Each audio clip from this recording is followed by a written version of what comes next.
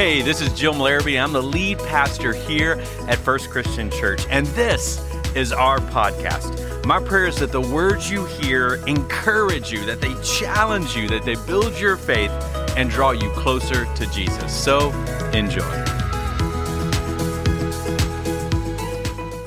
Glad everyone is here. If your first time was last Sunday, then you're probably wondering who I am because I was not here last Sunday. Big shout out to Pastor Don for stepping in and preaching for me. Got hit with this little nasty bug that's kind of floating around, knocking everybody out. And I'm about 87% today, so good job. That's about as close as you want to get, but we're good. You're safe. If anyone moves, then I'll know. But anyway, glad to be back. I'm preaching, diving into our series that we're doing called Essentials. I'm looking forward to that. And my name is Pastor Jim Larrabee, lead pastor here at First Christian Church. And we got a couple of things we're going to be doing this morning that I'm super stoked about. The first is something we started last month, which is a thing called FCC Stories, where we get a chance to tell your stories on video of just how God has worked in your life, transformed your life. We heard a story from Rhonda just a couple of weeks ago, and now this morning we get to hear a story from Danny. So let me show you this FCC story.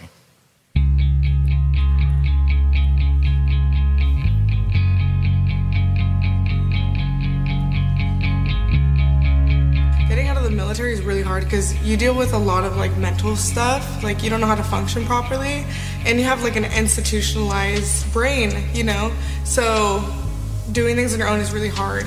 And then financials at zero, and family, it was really rocky, and to deal with all that stuff I just didn't, so that's why I went to drugs. I couldn't stand the feeling of being sober because it just hurt. So I just wanted to stay numb. And then at that same time too, I was still trying to seek like worth in myself. So unfortunately, I would like give my body to people for some reason that gave me like worth.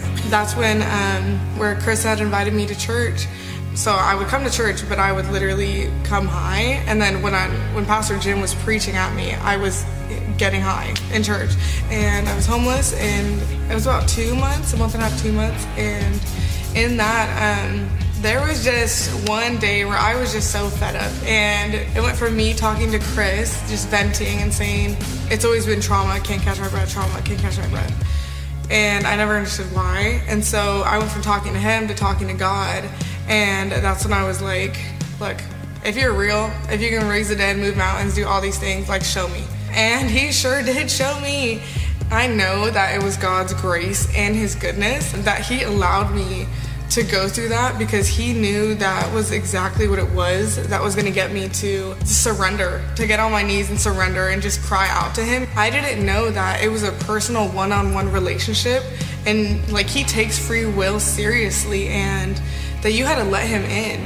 I started like a young adult women's Holy Girls, a monthly Holy Girls thing is what I call it. And it's been really great to like get to know the girls one-on-one and just share and like essentially do life together. I'm serving a couple different places. So I'm in the coffee shop, but that's been really fun because I get to meet like a lot of people, and it's just a fun environment. And then I'm one of the young adult leaders at Revive. I love people, and it's so good just to come alongside them and, do the walk together, because it's not easy, specifically in like this age group. It's so easy to fall into temptation, especially with like college. It's so good to just like essentially be immersed with like your people, and it's like, man, they're not drinking, they're not smoking, they're not listening to worldly music, like, and they're having a great time too. What? I love this. And they're joyous, and it's a joy that never ends. Jesus means everything to me, like my Savior. Oh Lord, help me. My comforter, my waymaker, my leader. He's my fighter. Come on. I get to sit back. He doesn't. He's just everything. I'm sure I could go on a tangent, but yeah, no, he's everything to me. Like my heart, my soul, my flesh. He's everything. Amen. Absolutely. And Danny's here this morning. I do not like preaching after your video, Danny, doggone it. I got a little tear here. Man, I love it. I love Life Change. If you've got life change in your life, we'd love to tell that story. So many. The story is just beautiful. And speaking of life change, we're going to be celebrating that through baptism here this service, which is absolutely awesome. We got Mariah, who we're going to be baptizing, and I got a chance to hear her story. She's been a long journey, was involved in, I'm just going to call it religion more than anything else, kind of growing up, and her story of where she was coming from, got involved in some New Age stuff. It really got dark. But she grabbed a Bible and read the Gospel of John. I mean, just reading God's word, and God began to speak to her. Jesus began to speak to her, and she recognized, man, he changes things, and absolutely transformed Mariah's life, and is now a Christian Christ follower.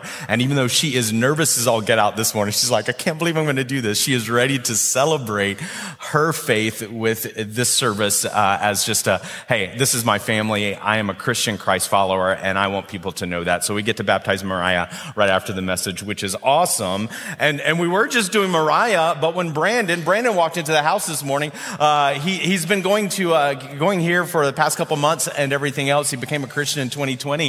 He said, I walked in the doors and I saw the baptismal tank, and I was like, man, the Holy Spirit just spoke to me and said, today is your day. It's about time you declare your faith in front of your church family. And so I was like, man, we got t-shirts and towels, my friend. We can make this thing happen. So he talked to Pastor Don. So we're going to be baptizing Brandon, which I love his story, when we baptize Mariah. So this is going to be awesome. So anyway, great stuff. Love what God is doing here. It's absolutely amazing how he's working. And so some baptisms that we get to do.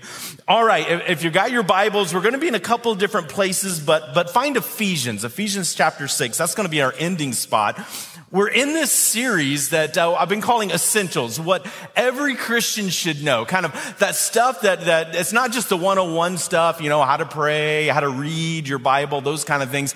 It's some bigger things, some deeper things. We've talked about Trinity. We've talked about some different truths, deeper truths that are important to us. And 2 weeks ago now, I talked about the Holy Spirit. This was supposed to be just a follow-up to the Holy Spirit message. But in talking about the Holy Spirit, I recognize there's this whole nother conversation that we still need to have, because the Holy Spirit, that aspect of who God is, a person of the Trinity, is just barely scratching the surface. And some of you are asking for more information on that. And so I'm going to recommend a book, Francis Chan's Forgotten God. I'll throw it up here for you. Grab this book, read it. It's a great book on the Holy Spirit. If you want to know more about his work in your life and how he speaks and what he does, that's a great one to read. I've got mine all marked up. It's absolutely amazing. But in understanding the Holy Spirit, it made me realize we got to talk about the spiritual realm. Man, spiritual realm, a little bit of spiritual warfare. Maybe that's why I've just been out like I have, because the enemy just does not want you to get this information. When we talk about the things that are happening around us in the world that are beyond the physical things. Because when I say the spiritual realm, most of us are like, what? What are you talking about? There's some people that are aware, but most of us, when we look at the world, we only think of the world in terms of what is physical, what I can see, what I can touch, what I'm going to wear. Everything about the world is just a physical thing to us, or it's just based on what we see, or it's based on what we know. This is what I can see. This is what I know. That is the world. Well, that is just a fraction of the true world that's out there. In fact, Jesus had a similar conversation with a guy named Nicodemus. Nicodemus was a teacher. He was a leader. And he had this question. He knew the physical world. He knew all about the physical world, but he had no understanding of the spiritual world, the spiritual realm. And this is the conversation he has with Jesus in John chapter 3. I'm going to read about 10 verses here for you. Now, there was a man of the Pharisees named Nicodemus, a ruler of the Jews. And this man, he came to Jesus by night and said, Rabbi, we know that you're a teacher and that you come from God, for no one can do these signs unless God is with them. So we know you're special. We know you're unique, Jesus. We get who you are. And then Jesus answered Nicodemus and said, Truly, truly, I say to you, unless one is born again, he cannot see the kingdom of God. And Nicodemus said to him, how can a man be born again when he is old? How can that happen? Can he enter a second time into his mother's womb and be born? And Jesus is like, no, man, that's not how this works. Truly, truly, I say to you, unless one is born of water, which would be physical birth, and the Spirit, so here's that spiritual realm. Here's the spiritual part of who we are. Here's the bigger part of the world. he cannot enter into the kingdom of God. That which is born of flesh is flesh. The physical is physical. We see it, we know it. But that which is born of spirit is spirit. And of course, Nicodemus has this crazy look on his face. And so Jesus says, don't marvel that I said this, that you must be born again. The wind blows where it wishes, and you hear its sound. But you don't know where it comes from. You don't know where it goes. You don't see it. It's not something you're like, oh, there goes the wind. We're not seeing this thing, but it absolutely has an impact on the world. So it is with everyone who is born of the Spirit. And Nicodemus said, how can these things be? And Jesus answered and said, are you a teacher of Israel, and yet you do not understand these things? And so here's Jesus looking at someone who should know, who should absolutely understand that there's a spiritual world, a spiritual realm out there, and that guy didn't get it. And so Jesus begins to unpack it, wants to open his eyes to the bigger picture of the world. And he gives a great illustration, probably one of the best that I could give you about the spiritual world. He says, man, it's like the wind. And we all know the wind. We all felt the wind. 3 weeks ago, did you feel the wind? Amen. Amen. So I was preaching today. We actually had to cancel third service, but I was preaching and you guys were watching me and I was talking away and those trees were sideways. I kept looking over going, it's there. Wow. Yeah, we're going to lose a car here or a child in just a moment. You see them right out of the nursery, just right on going, why? Because the wind, you couldn't see the wind. I couldn't point at you and go, oh, there goes the wind. There goes the wind. But you could see the wind's effect. You could see how much it was doing in the world. And that is a beautiful picture of the spiritual realm. Man, you can't see it, you can't touch it, you can't grab a hold of it, but you can absolutely experience it and feel it, and it has a huge impact in this world. Amen? It does. Brandon coming in. Hey, man, God's Spirit was speaking to me, man. There's a spiritual thing in the spiritual realm that was happening in the physical heart of Brandon when he walked in those doors. And that's what the spiritual realm is about and how it impacts us. Now, I would love to tell you that in this conversation of this spiritual realm, I'd love to say that there's only God and his goodness that exists in the spiritual realm. I'd love to say that, but I can't. Because that is not the case. That's how it was in the beginning. When God originally created everything, that's how it originally was. The spiritual realm was just full of good and full of God's presence and God's grace and God's work, and it was absolutely amazing. But then,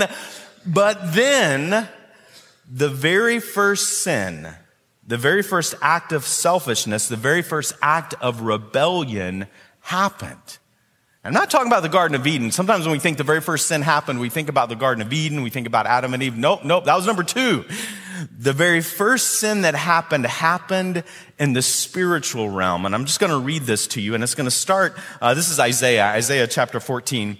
I promise I'm going to get to Ephesians. But Isaiah 14 kind of tells us a little bit of the story. The very first sin, the very first rebellion that happened. And this is talking about Lucifer, the best angel God ever created. And this is God speaking through the prophet Isaiah. And you, Lucifer, you are the anointed guardian cherub. I placed you. You are on the holy mountain of God. In the midst of the stones of fire you walk. So there's this beautiful place where God exists and it's amazing. It's incredible.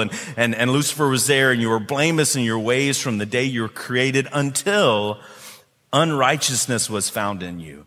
Your heart was proud. Pride creeped in because of your beauty. You're the most beautiful, amazing thing I ever created. And then you decided you were the most beautiful, amazing thing I'd ever created. And everybody should worship you instead of worshiping the Creator God.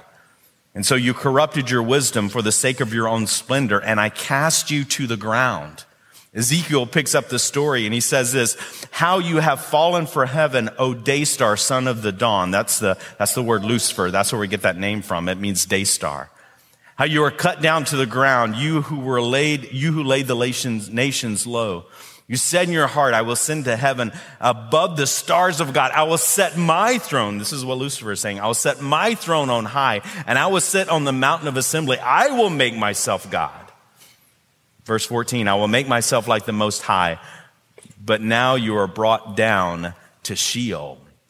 And so you have this story before Adam and Eve ever showed up. You have this story where Satan, that's the Hebrew name for Lucifer, and it means accuser. So Lucifer as an angel, but once he fell, everyone began to call him Satan, which means accuser, because that's what he does. He accuses God's people. Well, Lucifer convinced a third of the angels to rebel. He's like, hey, we can do this better than God. We can make this thing happen. It can be so much better than what God is doing. And so he rebels against God, him and a third of the angels, which didn't go well. Jesus is talking to his disciples about this, telling them a little bit of the story. And they're like, well, what happened? What happened to Lucifer? What happened to the angels? We're so curious. And this is what Jesus says. He said to them, I'll tell you what happened. And he said to them, I saw Satan, Lucifer, the fallen angel, fall like lightning from heaven. So it doesn't go well. It doesn't go well for this rebellion, and God cast them out. And here's the moment. And the moment that Satan realizes he can't overcome God. He goes to fight God, and God's like, no, not today. And just they're gone, right? In this moment, when Satan realizes he can't overcome God, what does he do? He decides to deceive and twist and manipulate the thing that God loves most. We even see this now. If someone can't come after you, what do they start doing? They try to find the people you love. They try to break them and hurt them, and that's exactly what Satan does. He can't hurt God, and so he tries to hurt God's heart by going after the people that God loves most, which leads us to this moment in Genesis chapter 3. If I had time, I'd read all these first couple of chapters of Genesis for you. Go back and read it, but you have this moment when God creates humanity. And here you have Adam and Eve, and scripture talks about them being the crown of God's creation, and they're doing everything that God wants them to do. Here they are ruling and reigning. They are stewards together over all of God's creation, Adam and Eve, and their God-given glory, and it's absolutely awesome. And God has given them, Adam and Eve, authority over the world. God has placed this world in their hands and said, you bring my heart, you bring my love, you bring my grace, you bring me to this world. And in the evening, God would come down and walk with Adam and Eve to find out how it went. How did it go? How are the giraffes today? How did it go with this situation and these circumstances? And God would walk with them until that moment in Genesis chapter 3 when Satan shows up and he deceives Adam and Eve, tempts them by getting them to doubt God's word. And I'll just kind of read the second sin that happens in scripture. This is Genesis chapter 3, verse 1. And Satan, Lucifer, says to the woman, did God actually say? The very first time that man falls, it is with someone making them doubt what God said, which Satan still does to this day. Did God actually say this? Is this what God really said? That if you eat of that fruit of the tree of the garden, that you shouldn't do that? The serpent goes on to the woman, you will not die. That's not really what's going to happen. You know what? God knows when you eat of it, your eyes will be opened. Here's the real deal. You will be like God, knowing good and evil.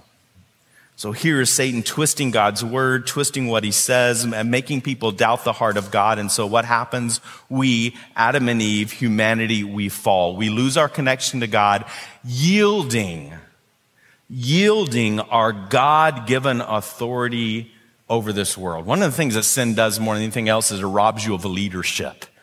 And that's what guys, gals, man, we have sin in our life, man. It just robs us of that authority to be who God's called us to be. And absolutely, it robbed Adam and Eve of their authority. And you know who was there to pick it up? Who was there to pick up the authority in this world? Satan. Paul speaks to that in 2 Corinthians 4:4. He says this, he says, in their case, the God of this world, he's speaking about who Satan is, he's picked up that authority, has blinded the minds of the unbelievers to keep them from seeing the light of the gospel of the glory of Christ, who is the image of God. Now, I tell you all of that. That's a big backstory. That is a big backstory. And I tell you all of that so that you and I, we know what's going on. That we understand that we have an enemy who, since Genesis chapter 3, is actively at work against you. And some of you are like, Jim, I haven't done anything. I never do anything. Why is he at work against me? What did I do to garner the enemy's attention? First, you were made in the image of God, and every time the enemy sees you, he sees God. He knows he can't conquer God, so he tries to conquer you. You are made in the image of God, and the enemy hates that. And second, if you're a Christian and you're a Christ follower, he is working to ruin any good work that God is trying to do in you. So Christians in the house, I'm sorry, you got the double whammy.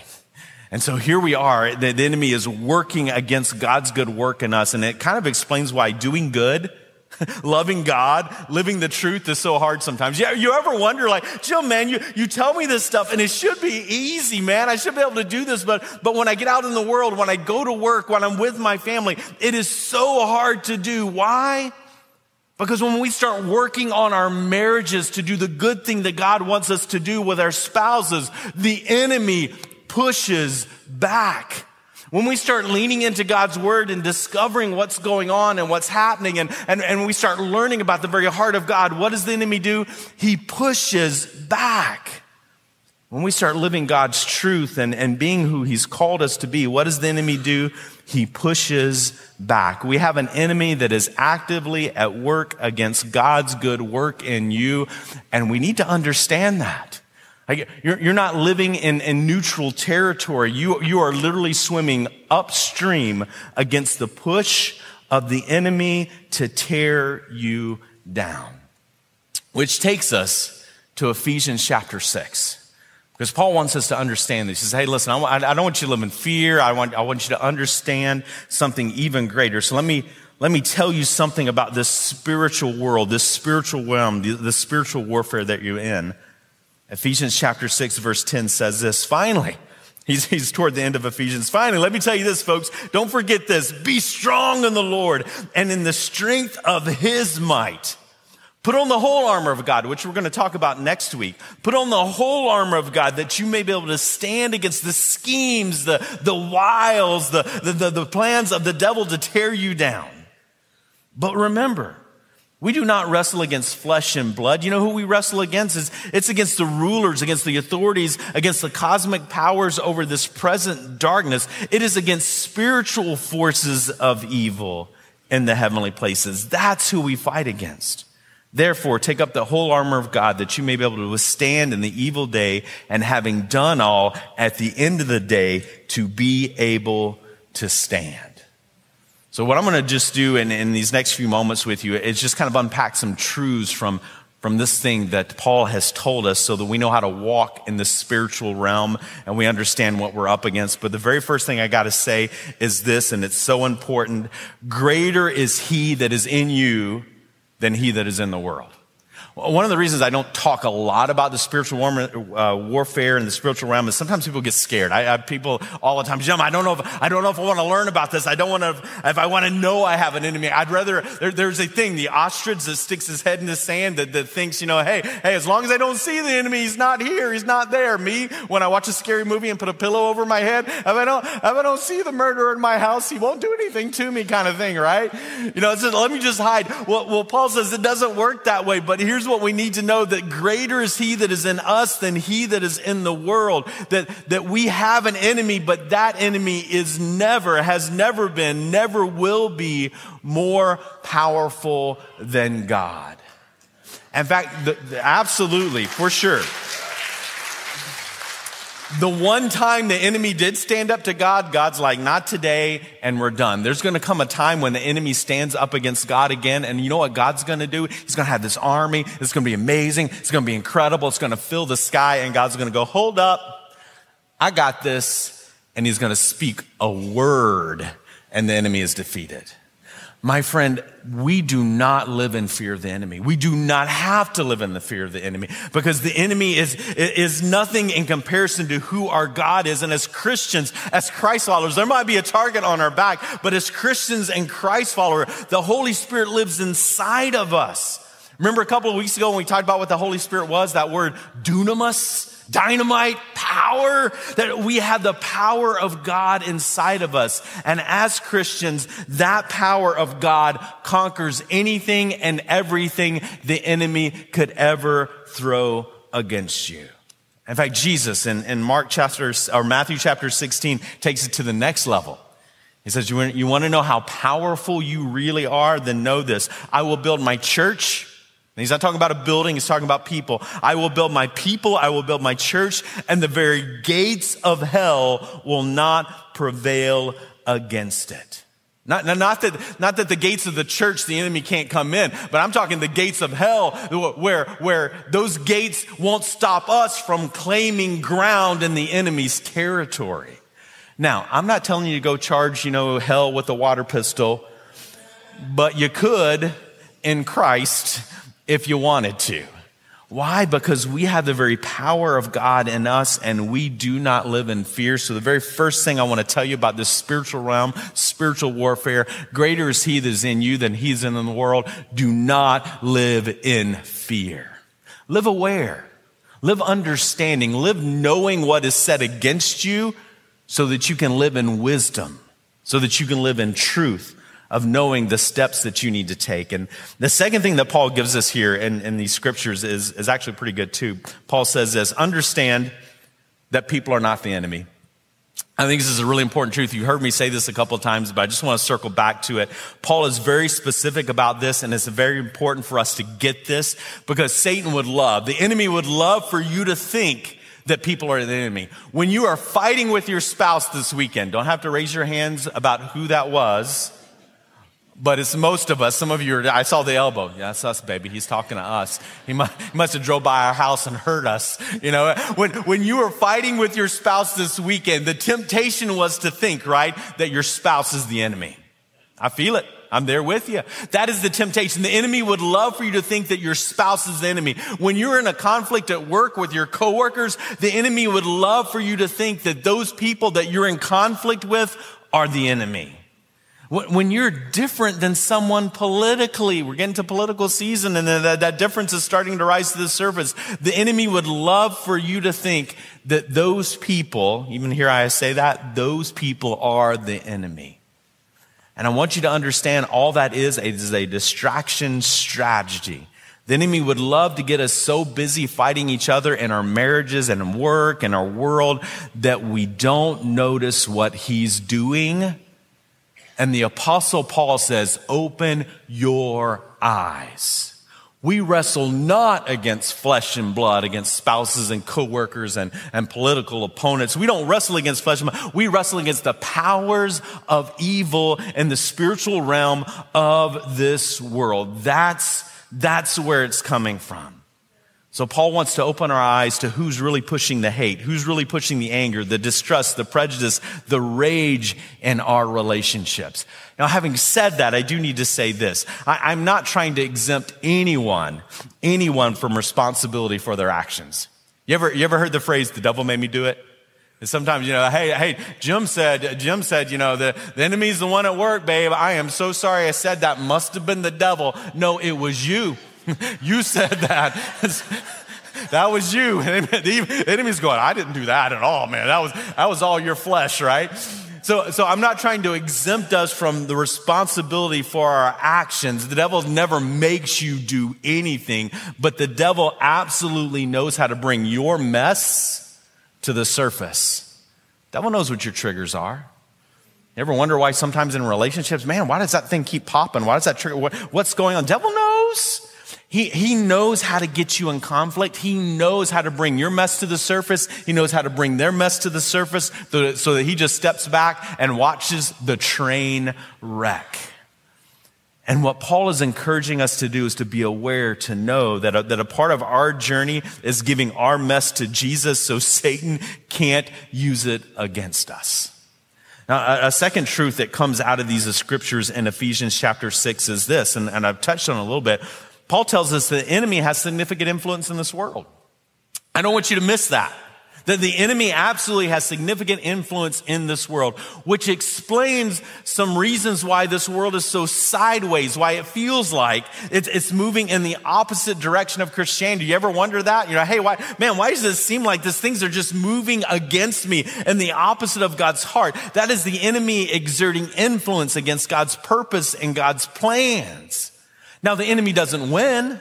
In fact, Paul says this in Romans 8:28, and we know that those things, for those who love God, all things work together for the good, for those who are called according to his purpose. We know that as much as the enemy wants to thwart things, that God can turn them back for his good, which is awesome and amazing, but we can't overlook the fact that the enemy is pushing and twisting and turning this world against the heart of God. And Paul wants us aware of that. He wants us to understand that. He wants to look around and let us see what's really happening in this world. And the thing about that influence, even though the enemy has significant influence over the world, the enemy wants to have significant influence over you. And I say wants because this is really, really important. If you are a Christian, if you are a Christ follower, the enemy does not automatically have influence in your life.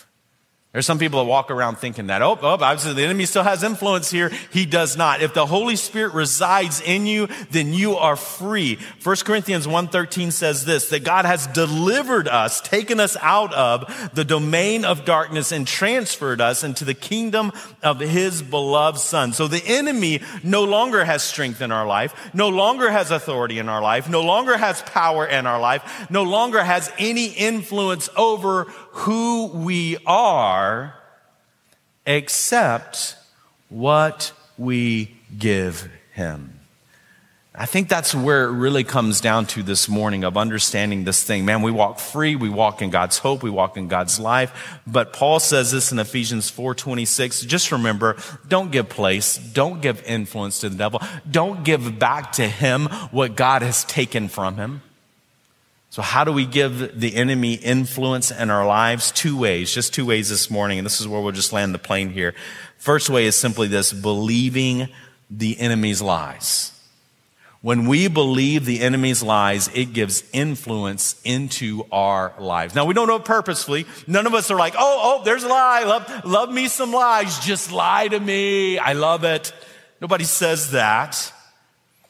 But when we don't know God's truth, when we can't discern between what God says and what the enemy says because we have no idea what God has said, then my friend, we are opening the door to his lies in our life. One of the reasons we preach from the Bible, tell you to read the Bible, we'll give you a free Bible, is so that you know God's word and what he has said so the enemy can't lie to you.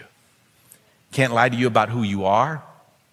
Can't lie to you about your eternal destination.